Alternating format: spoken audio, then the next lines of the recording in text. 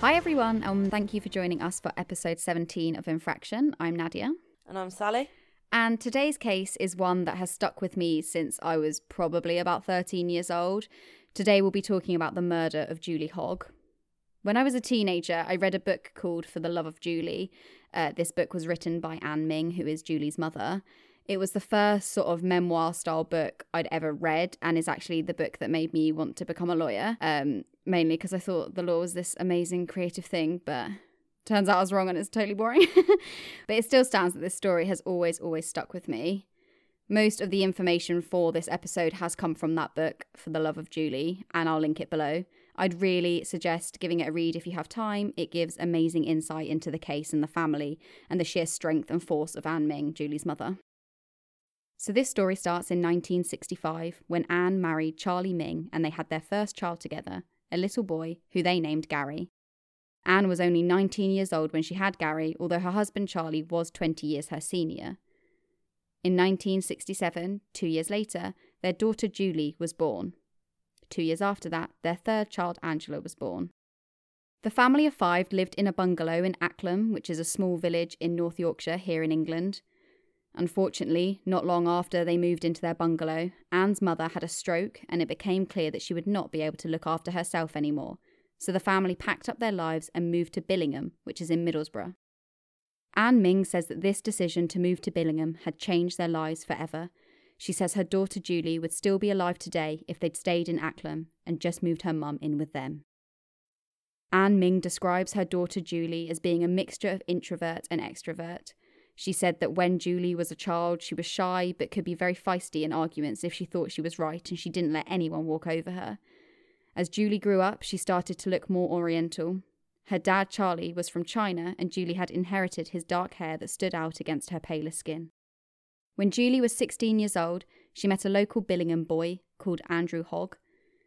In 1985, when Julie was around 18 years old, she married Andrew, and the couple moved out of the Mings family home and into a little council house of their own. A year later, Julie fell pregnant with a little boy, and when he was born, the couple named him Kevin. Julie was described as being a wonderful mother to her son, and having Kevin brought Julie out of her shell a bit more. Anne says that because of this, and because the couple had been so young when they had gotten married, their marriage didn't last. Andrew wanted to go out and have fun with his friends and play snooker and football, whilst Julie stayed in and looked after their son Kevin. This would upset Julie, and Anne said that it made Julie start fights with Andrew over silly things. In 1989, Andrew was offered a job in London. The couple decided that maybe he should go for it and that the separation might do them some good. Shortly after Andrew's move to London, both he and Julie realised they were happier apart, and so they decided that they should separate. On Thursday the 16th of November, 1989, about a month after Andrew had moved to London, Julie was due in court to apply for a legal separation. So is a legal separation the same as a divorce, or? It's very similar to a divorce, really, except confusingly, you're still legally married. So if I can explain it, separation is where you're living apart, and then legal separation is where the law kind of acknowledges that you're apart, but technically you're still married. And then a divorce is like a complete dissolution of a marriage. So I don't really think it's very common these days, but I think people used to do it maybe for religious reasons, or maybe to keep the family together or whatever. Okay. So around this time in November 1989, Julie was working as a pizza delivery girl at their local takeaway shop. Although she was no longer living with her parents, they still saw each other almost every single day. They didn't live far away from each other at all, just a matter of minutes, really. On the day before the court hearing, so this is the 15th of November, Anne went round to Julie's to pick up her grandson Kevin to look after him whilst Julie was at work. Because Julie was working a late shift, they agreed that Kevin should stay over at his grandmother's house, and that in the morning, Anne would swing by Julie's to pick her up and take her to the court hearing. Anne asked if Julie would stay at hers, but Julie said she'd be back really late and just wanted to sleep in her own bed. She asked her mum to phone her at 7:30 a.m. the next day to wake her up, as they needed to be at the courthouse for 10 a.m. Anne said that she would be sure to call Julie the next morning to make sure she was awake in time. As Anne arrived back home with Kevin underarm, her phone started ringing. She answered it, and it was Julie again. Anne smiled as Julie asked, "You won't forget to ring me early in the morning, will you?" Anne said that Julie was always like this, a real warrior. Anne smiled and told her to stop worrying, and that of course she'd remembered to wake her. Unfortunately, This was the last time Anne ever spoke to her daughter Julie. The next day, November 16th, Anne woke up Kevin and gave him his breakfast, and then, dead on 7:30, as promised, she rang Julie's phone. Julie didn't answer, so Anne kept trying. Thinking that her daughter must have overslept, she put Kevin in the car and the pair drove over to Julie's house. Anne didn't have a key, so she started knocking loudly on Julie's door. There was no sound from inside the house, so she started shouting through the letterbox to try and wake Julie up. She walked over to a phone box and dialed Julie's number. The phone rang and rang, but nobody picked up.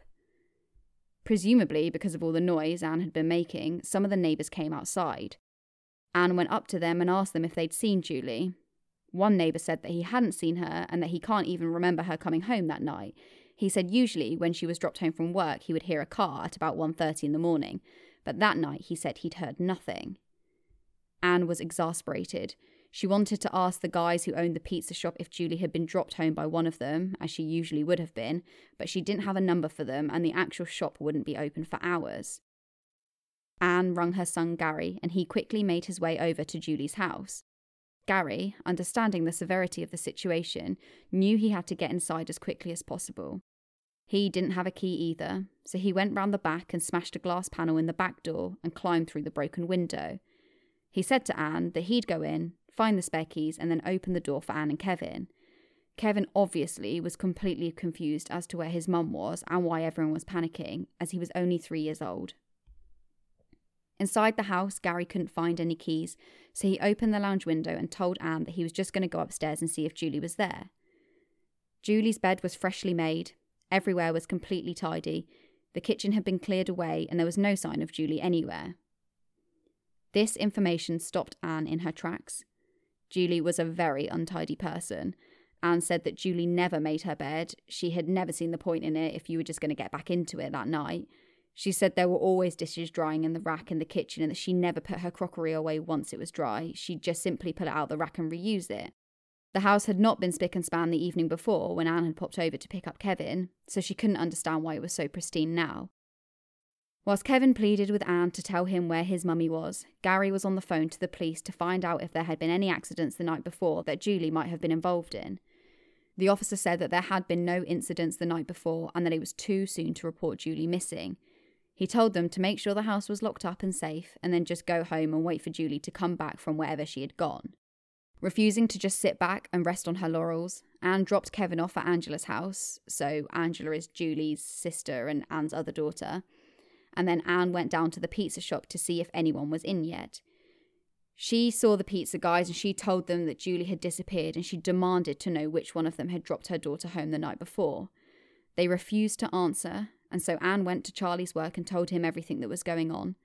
Charlie went straight to the pizza shop with Gary and the pair threatened the workers to tell them where Julie was. The police actually came and arrested Charlie and Gary for this and put them in a cell overnight. Of course, this added to Anne's panic and worry, as now she felt like she'd lost her 2 children and her husband.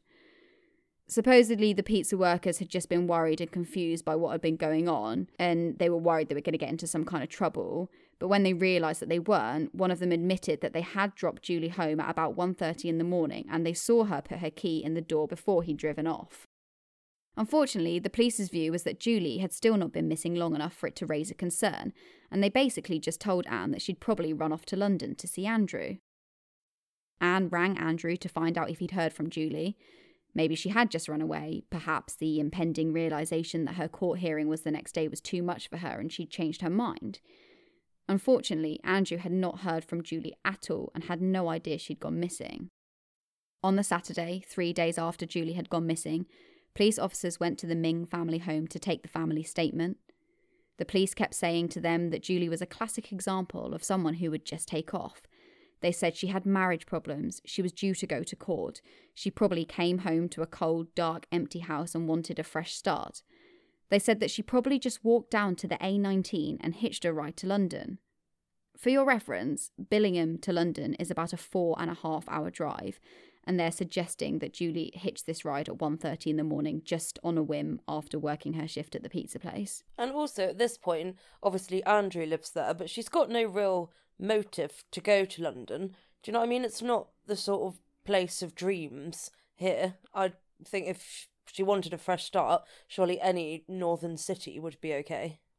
Yeah, definitely, completely. And if you were going to do that, I just can't imagine that a young mother of a very young boy would just up and do that in the middle of the night, like, regardless. But yeah, I totally agree. They were kind of painting London as this, like, amazing city where everyone goes to chase their dreams, which is ridiculous because that's just not who Julie was as a person at all. Yeah, and I don't really think it's a thing either.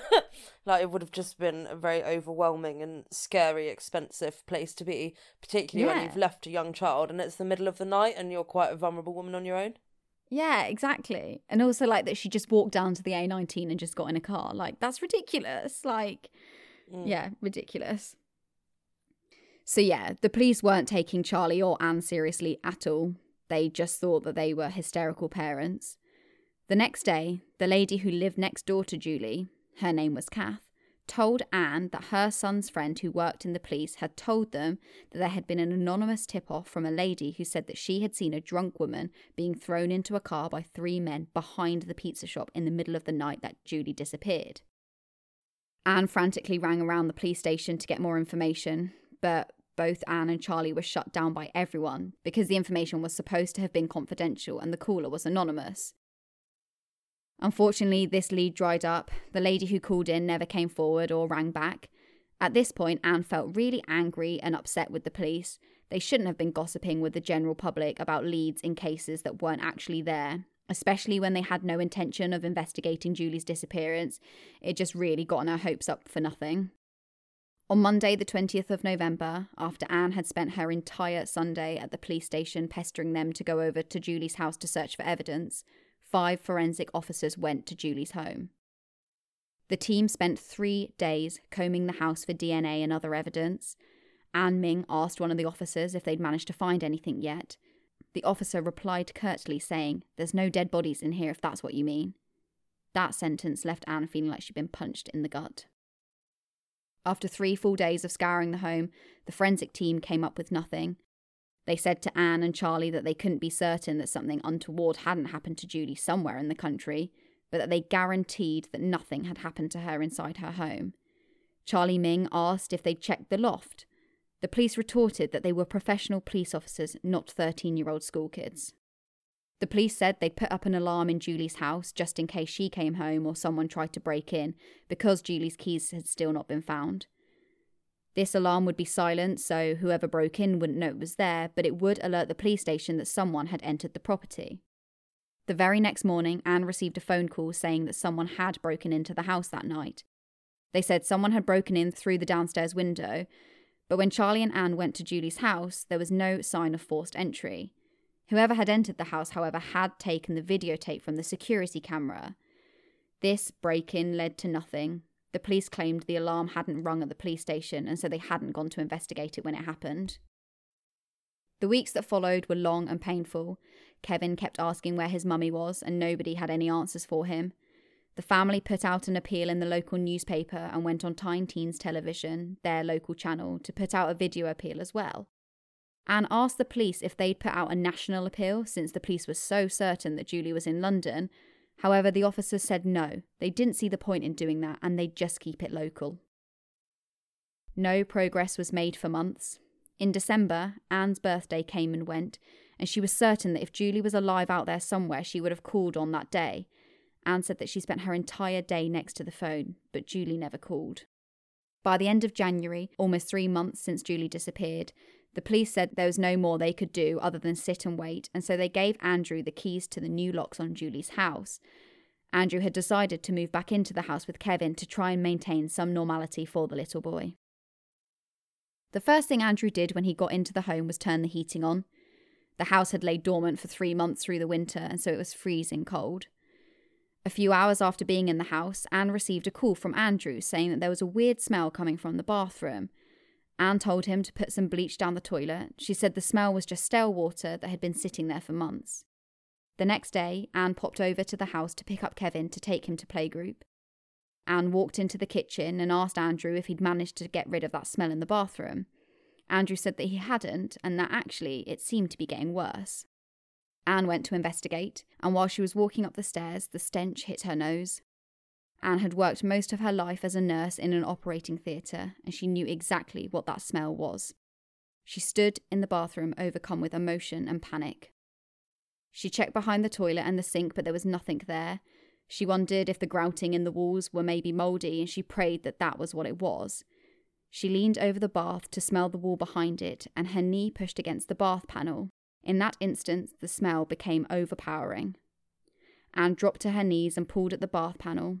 She peered into the gap she'd been able to make, and her whole world fell apart. Laying under the bath was a body wrapped in a blanket. What the fuck? I know. Anne screamed hysterically, and Andrew phoned the police. Anne ran out of the house screaming, "She's under the bath." Kath, from next door, came outside and told her that she must be wrong. The police had searched the house for days. Julie couldn't have been in there. The inspector, who had promised her that there was, quote, no dead bodies in the house, arrived at the property, and Anne, completely overcome with emotion, charged at him and punched him square in the face. Andrew was immediately taken to the police station for questioning. At this point, I think we just really need to consider what Anne must have been going through. I cannot even slightly imagine what it must feel like to discover your daughter's decomposing body in a house you were absolutely certain that she wasn't in. 29 different police officers had been in and out of that house, and not one of them had found Julie's body. Anne had to be given sedative injections from the doctors just to calm her down, but she said that it didn't work. She couldn't stop replaying the scene in her head, and she could not get the smell out of her nose. God, that is awful. Just for her biggest fear to be realised, and not only be realised, but her to be the one that finds the body herself. And oh God, it's awful. It is awful. So after 24 hours of straight interrogation, Andrew was released from police custody. I don't understand why he was even taken into police custody. Probably because they always look to the partner first. Right, okay. So Anne picked him up and he sobbed all the way home. The police had told him that Anne was in the next room and had told them that he'd rung Anne to come over to the house to remove the panel because he thought there was something behind it. Anne was shocked, as that was a complete lie. This in itself is actually completely illegal in England and Wales, by the way. Like, you can't lie to someone you're interrogating to coerce a confession. But I mean, I guess we can just add it to the list of police fuck-ups in this case. Yeah, absolutely. That's so unethical, because even if someone does confess, I mean, you just have no way of knowing if they confess for the right reasons, and it's just completely stupid from the police because they put the whole case in jeopardy by using tactics like that. Mm-hmm, completely. So regardless of this, Andrew kind of like stuck to his guns and didn't admit anything that they were saying, and he was cleared as a suspect. He also had a solid alibi, as he'd been in London the entire time throughout Julie's whole disappearance. Do I maybe find it a bit weird that he did never come back throughout her disappearance? I mean, I know they were legally separated, but was this the first time in which he came home to tend to his child? No, like he'd been back and forth like a little bit, but I mean, he largely was in London like the whole time, really, because he was working there. Okay. So 2 weeks later, on the 14th of February 1990, the police arrested and charged a local man named Billy Dunlop with the murder of Julie Hogg. He had been a loose acquaintance of Julie's, and Anne remembers having met him at Julie's house once before. Eerily, Billy was best mates with Mark, who was the son of Kath, the lady who lived next door to Julie. Billy had actually been sitting in the kitchen of the house next door when Anne had gone over that fateful morning, asking the neighbours if any of them had seen Julie. Oh my God. The police first looked to Billy, as he had a reputation for being violent and had a string of very violent assaults, going back 15 years to when he was just a kid. The police revealed that they'd learned that on the night that Julie disappeared, Billy had been on a stag night with some friends, getting absolutely slaughtered. The group of boys hired a stripper for the stag night, and Billy, showing off, dropped his trousers and started trying to force himself onto the girl in front of everyone. The doorman to the club kicked him out after this, and Billy was so enraged that he hit his head against the door that caused a large cut. He also beat a man half to death outside the club. When he realised that he was covered in blood, he went to the local hospital to get stitches, and then he was back out on the streets at 1:30 in the morning. Originally, when Julie's case had just been a missing persons inquiry, Don, a man that Billy had been staying with, had alibied Billy and said that he'd come home at 2 a.m. that night. However, now that this was a murder investigation, it seemed that Don didn't want to lie for him anymore, and he told the police that actually Billy had not gone home that night at all. The police took out a search warrant for Don's house, as this was where Billy had been staying, and under the floorboards they found Julie's house keys and a Billingham rugby top. Fibres on that top matched fibres on the blanket that Julie had been wrapped up in, and there was also semen and hairs on the blanket that was a match for Billy Dunlop's DNA. Oh, Christ. It was thought that Billy had kept Julie's house keys to go back into the house at a later date and dispose of her body. So that's what the alarm was that went off months ago, but there was no sign of a break-in. Yes, Sherlock, it actually was. Well done. That comes out of the trial later. And I think one thing that I just want to focus on here, not that anyone would do this, but it's really striking, isn't it, that you said his friend Don gave him an alibi, and you wonder if months ago he hadn't done that, the case wouldn't work out differently as such, but it could have saved Julie's poor mum from being the person to find the body. Yeah, 100%. Billy was obviously in their kind of like eye line, do you know what I mean? Like, they obviously considered him to be a really like brute of a man. So yeah, I definitely think if Don had not alibied him, they would have looked into it further. Yeah, and he probably thought nothing of it at the time, but actually it just goes to show in cases like this what a knock-on effect little decisions that people make have. Yeah, 100%. Billy Dunlop denied any involvement in Julie's death and refused to plead guilty, and so the family were set to endure even more heartache as they went to trial in May 1991, a year and a half after Julie's murder. A lot more information about the police failings came out at this trial. The officer, who had been told to search the loft, admitted that all he'd done was stand on the steps of the ladder and just had poked his head into the loft and looked around. Another officer said that he'd taken a search dog into the house and that the dog had gone crazy as he was walking up the stairs and had even pulled the officer into the bathroom. For whatever reason, the officer didn't bother searching the bathroom for the root of what was causing the dog's agitation.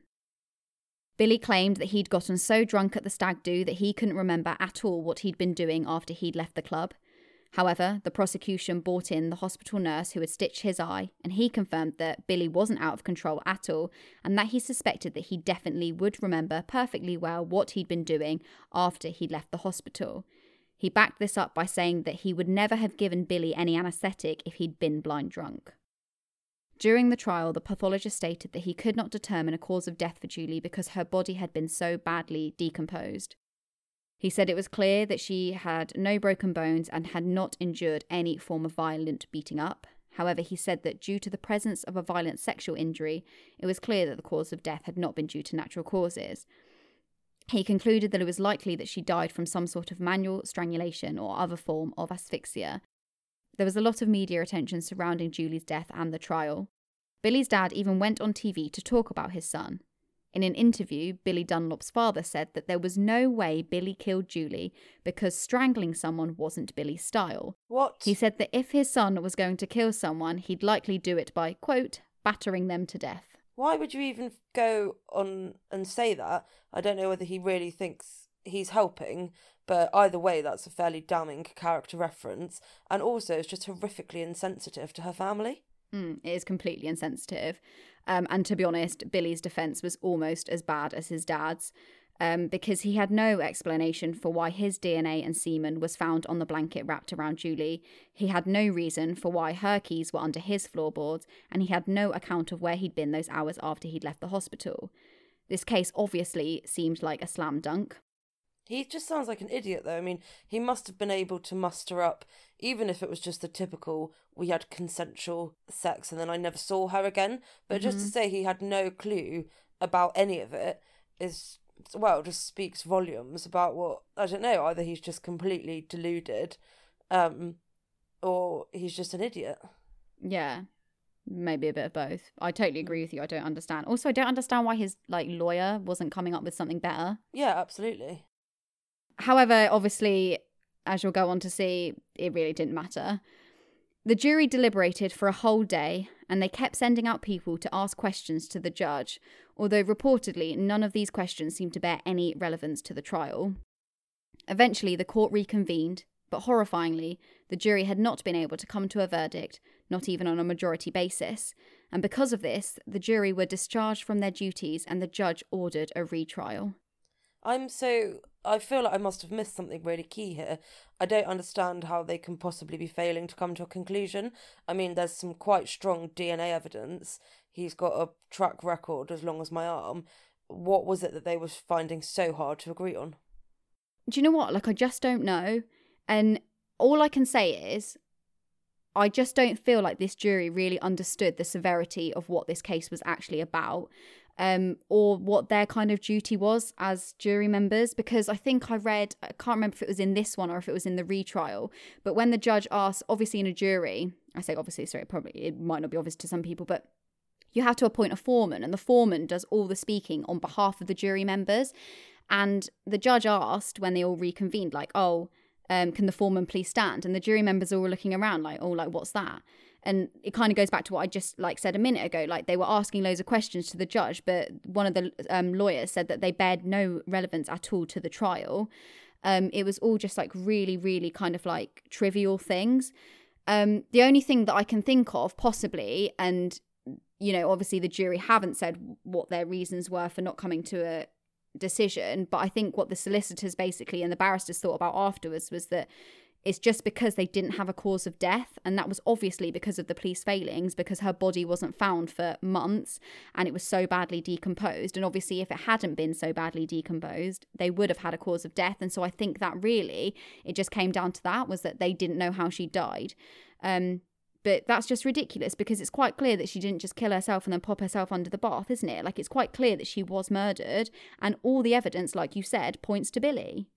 Exactly, and I think, of course, it might make it easier if you've got a very clear motive and a clear cause of death, but the reality is that she is dead and someone has killed her, and so quite what happened in between that, if you've got very strong evidence, I don't really think is the take-home point, and it's also not what their job is. It's not to deliberate how she died, it's to deliberate who was involved on that.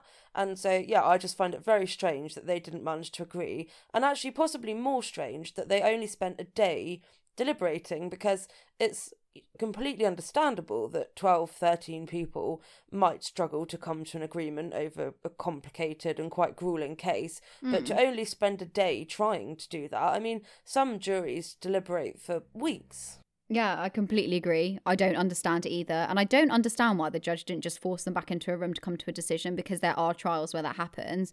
But it might just have been that they were so far removed from ever coming to either a majority, like, you know, not even a unanimous verdict, but a majority verdict. I don't know what the numbers were and, you know, who was swaying which way, but I agree with you. It seems absolutely ridiculous and so heartbreaking for her family.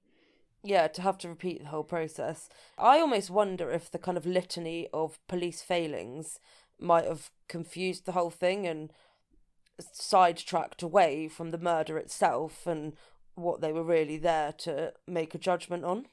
Actually, that's a really interesting point. Because that's so true. I guess if you're a jury member and you're sat there and you hear that 29 different police officers went in and out of the house, and that, you know, 5 specialist forensic guys were in there for 3 straight days and they didn't find her body, that must, yeah, I guess as a jury member that probably is confusing, and you would wonder, well, was there something else going on? Maybe someone came back and put her body there or whatever. I know if I was a jury member, I would definitely think, you know, this seems like a lot of failings from the police, you know, like it seems like a lot of fuck ups from them. Maybe it was something else that happened. Yeah, absolutely. That's what I was wondering. So the retrial didn't take place for another long and torturous 6 months. At the retrial, there was no new evidence, and the long, painful statements and evidence of Billy's guilt was laid out again to the court. The jury deliberated for 1 day, and when they came back, they were asked if they could reach a unanimous verdict. They said that they could not. The judge asked if they could reach a majority verdict, and horrifyingly, they once again replied that they could not. What? Therefore, the judge had no choice but to acquit Billy Dunlop for the murder of Julie Hogg, and he was allowed to walk free. That is awful. And as you can imagine, Anne and Charlie Ming's lives fell apart. Anne suffered from PTSD over the discovery of Julie's body, and Charlie suffered from severe depression, so much so that he had to stay in a psychiatric ward for a while. Their pain was made even worse when they heard rumours that Billy Dunlop was out and about in Billingham, bragging that he'd gotten away with the perfect murder. Billy was literally telling anyone that he had killed Julie and that he'd gotten away with it.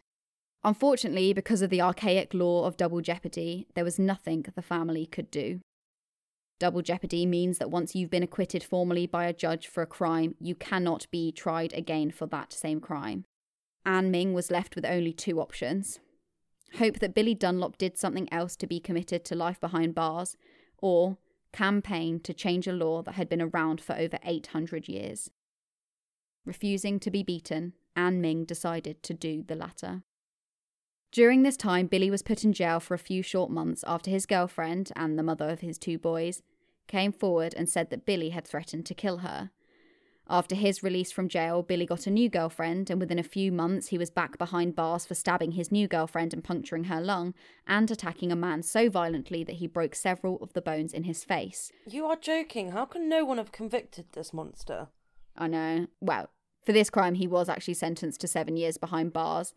And in prison, he befriended a lady officer, and she managed to secretly record Billy confessing openly to Julie's murder. They used this taped recording to get Billy to write a signed confession for what he had done to Julie, as he was now facing a charge of perjury for lying under oath during his trial. In his statement, Billy wrote that he had come back from the hospital that night and had gone to his mate Mark's house. He said he noticed that the lights were still on at Julie's place because she had just gotten in from work, and he said that he knocked on the door and she let him in for a cup of tea. He said that Julie started laughing at him and giggling about the cut on his eye. Billy said that he just lost it and became so angry that she was mocking him that he just stood up and strangled her there and then in the kitchen. He refused to mention what happened to Julie's vagina that had caused such a large and noticeable injury, and he refused to explain how his semen had got on the blanket that she'd been wrapped up in. Oh, God. He said he tried to put Julie's body in the loft, but that it was too heavy to carry her up the ladder and lift her in, so he panicked and unscrewed the bath panel and put her under there, planning to come back later to move her. And that's what you said earlier, Sal, about coming back in. That's why he came back in, to see if her body was still there after the police had been in. Oh, right, okay. At the court hearing for the perjury charge, Billy brazenly admitted to everything I just said in a court of law. Despite this, he could still not be convicted of Julie's murder. He was absolutely certain that he would be protected forever by the double jeopardy law.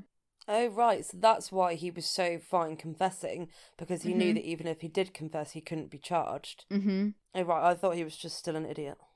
Well, I mean, he's also an idiot, but yeah, that's why he was going around telling everyone that he'd got away with the perfect murder, because he could openly admit it to anyone. He did, he stood up in a court of law and actually said that he committed this murder, knowing full well that he could not be convicted of it.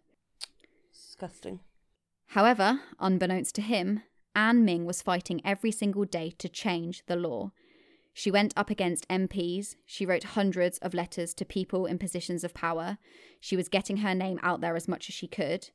A German television show did a debate on double jeopardy and came over to England to get Anne Ming to talk about her story. I think it's important to realise that this law had been in practice for over 800 years. Lots of people were against changing the law, including many lawyers. Surprisingly, Imran Khan, who was the lawyer who worked on the Stephen Lawrence case, spoke out saying that even he didn't think the law should be changed, despite Stephen Lawrence's killers going free due to this archaic law. So I've got two questions here. In what history did the law come about? And also, what are the arguments for both sides of the debate? Because, I mean, in my head, I'm thinking, okay, sure, you don't want people to be able to relentlessly be tried for the same crime in a sort of potluck, they'll get found guilty one day fashion. But also in this case, it does seem really silly that there's no exception for it. So it's hard to imagine why so many people are against it. Mm-hmm. So I think the issue was, for most people, was that it would kind of also make police officers lazy. So yes, it would mean that people could get tried again and again and again. But people, I think, thought kind of one step further than that and thought that, well, it would mean that police officers would just become sloppy and do like shoddy police work because they'd be kind of less worried about making mistakes and, chain of evidence and all the rest of it. They would be less concerned about protecting all those things if they'd be able to bring back suspects time and time again for retrials. I agree with you. I think there should have been some kind of caveat in place that said, if new evidence comes to light or something like that, that would be confession. Yeah, well, completely. Well, yeah, and that would obviously count as new evidence. But yes, like anything, if like one, like, another bit of DNA or something like that, because the problem also with this law is because of it, people don't want to take these cases to court before they have like a boatload of evidence, just in case, you know, they were acquitted, and then, you know, they couldn't be retried if some new evidence came to light in the future. So yes, I agree with you. It's very difficult. It's really, really difficult. But that's kind of why people were advocating for this to not be changed. Although I think personally, I can see more sort of arguments for why it should be changed. But yeah, I think it was surprising that Imran Khan was so against it, because Stephen Lawrence's killers were like walking free due to this law. It doesn't sound like it needs to be such a black and white argument. Like we've said, it seems like the sort of thing where actually there should be a special permission from the High Court to break it. And also, I think, sure, you don't want to try people again and again, but if I was a juror on a trial where somebody was being tried for the 5th time, I would probably be going in with a mind of thinking, okay, they're probably not guilty. So I think you have to give people the benefit of the doubt in these cases, that actually if you do overturn this law, it will be used for the right reasons. Yeah, no, I definitely agree. And, you know, Anne Ming didn't let this stop her. She rallied so hard, and she eventually got in with Jack Straw, the Home Secretary at the time, in 1997. He helped Anne reach out to judges, and eventually the Law Commission held a meeting regarding changing the law on double jeopardy. The Law Commission drafted a consultation paper to change the law and, crucially, have it apply retrospectively. For 2.5 years, the committee considered this change in law, and then, miraculously, it was passed. Wow. This then went through the Houses of Parliament, and in July 2002, a white paper was released titled Justice for All. So for those of you who don't know, a white paper is basically a document that kind of lays out a new policy, and it demonstrates that the government has intentions to introduce that policy as new legislation. So this was huge. This was such a big move from the government. It was really, really amazing. And the Ming family actually received a copy of the white paper, and someone had written on it in big letters on the front, "It will apply retrospectively." And I just don't think people might, you know, not realise how crazy that is. Like, if new laws are introduced, they are almost never applied retrospectively, because obviously it does seem unfair to be convicted of something that wasn't the law at the time that you did whatever you did. So just amazing that they actually applied this retrospectively. And I can't, do you know what? When I remember the first time I read this, and I just could not believe this. Like, Anne's just a mother. Do you know what I mean? Like, she's literally just a mum. She's a mum who, like, worked as a nurse. She had no experience of the law.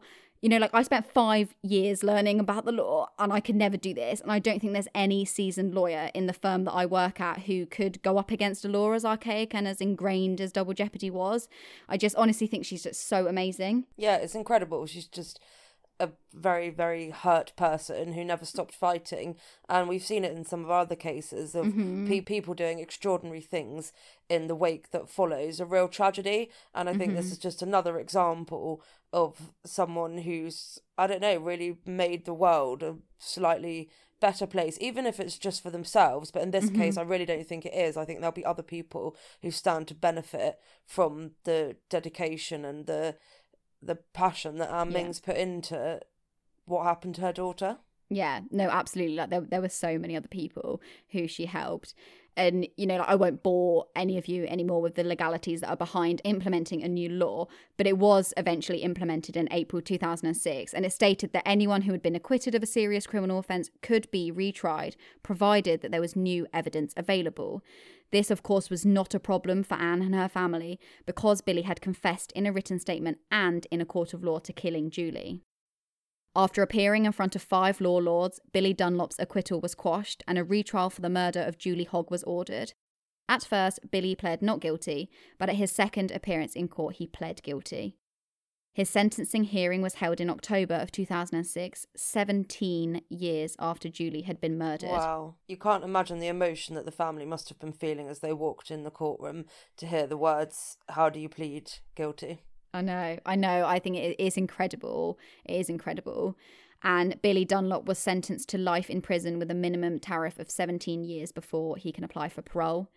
The only unfortunate thing about this was that they took into account the 2 years he was remanded in custody. So this means that he will be eligible for parole next year in 2021. But I mean, I think we're all very hopeful that he will stay behind bars for much longer than that, as he's quite clearly a nasty piece of work. Yeah, I think it's very easy to see that he represents a threat to society, particularly because by the time, like you say, 17 years later, this was by no means the only serious crime he'd committed at this point. So I'd be very shocked if he did get granted any kind of parole. So I've got one more question, which is still playing on my mind a little bit. Yeah. Do we know anything more about, since he's confessed, about the timeline of the murder? Because I don't know why I sort of imagined that he'd have been intoxicated and that he'd have tried to sexually assault her. And I don't know if I'm just thinking this because there was that anonymous tip that said they saw a woman being bundled into a van. But from the sounds of things, it sounds more like he killed her first and then committed a sexual offence against the body. So yeah, I don't know. It surprises me that he said that he just lost his cool and strangled her. It really wasn't what I pictured, having heard about him and him being his nature. I don't know. Do we have any more information on what really happened?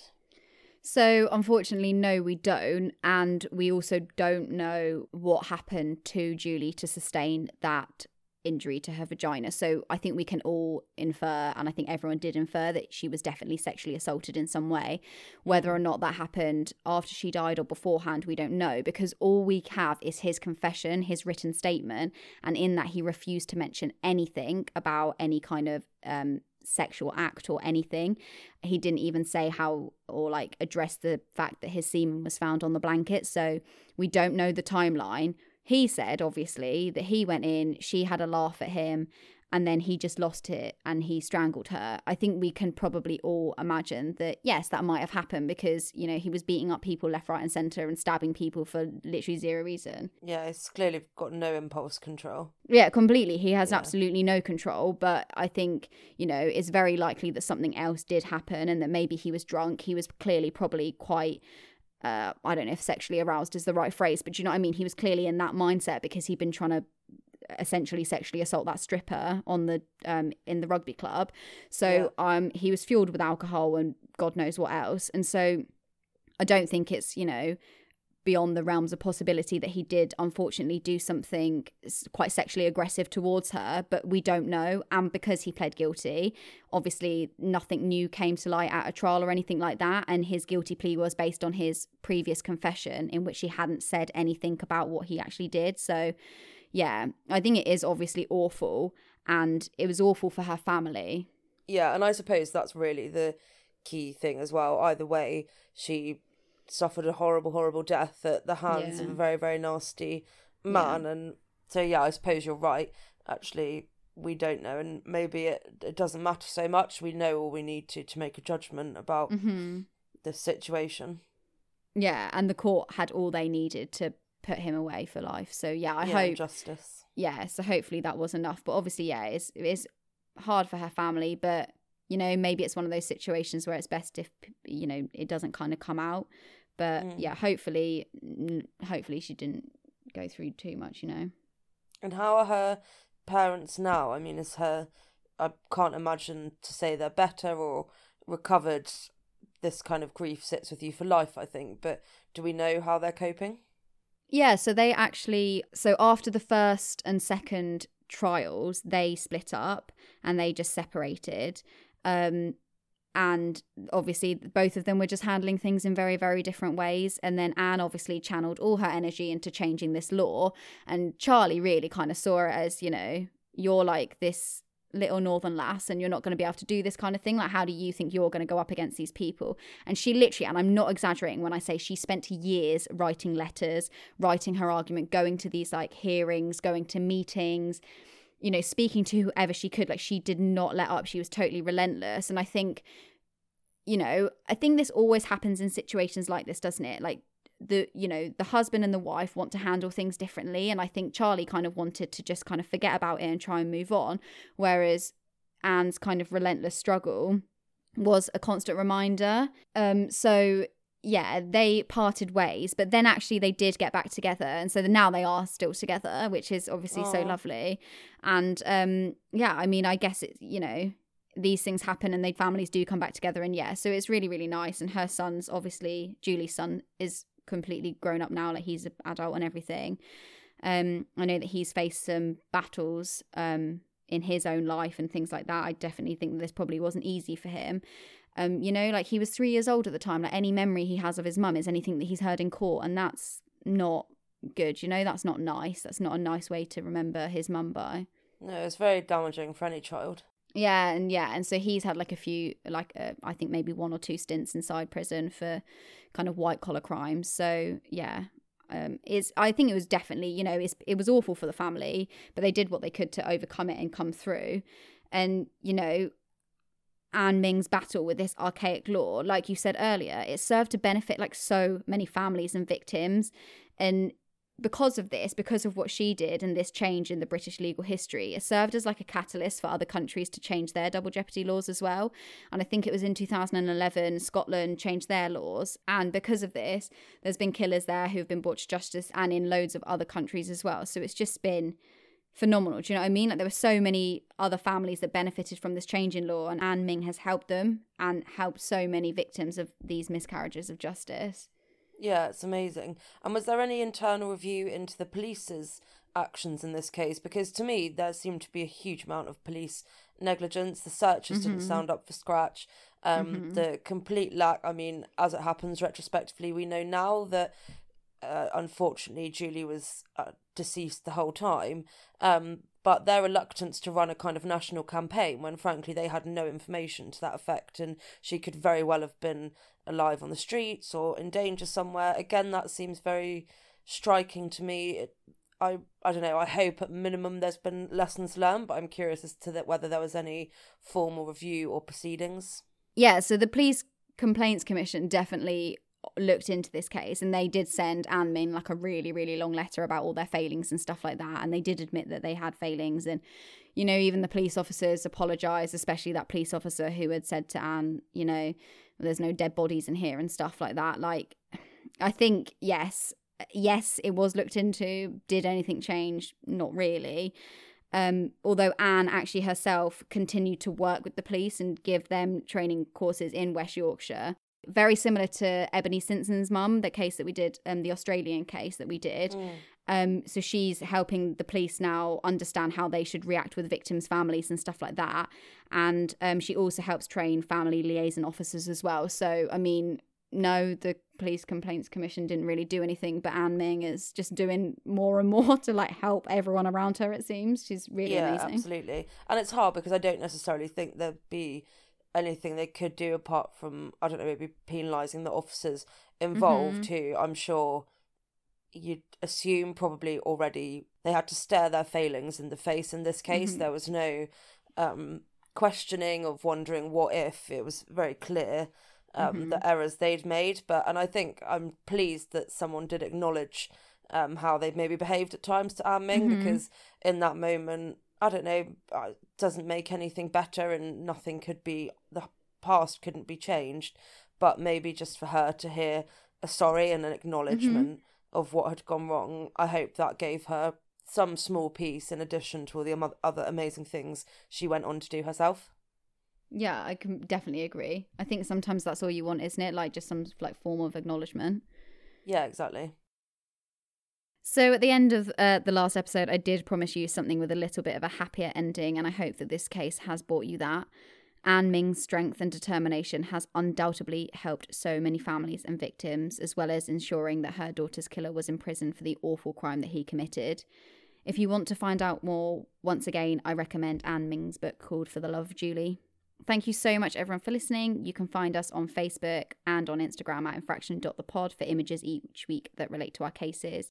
We'll see you on Wednesday, where we will be looking at another British case and looking into whether a blind woman spent 17 years behind bars for a murder that she might not have committed.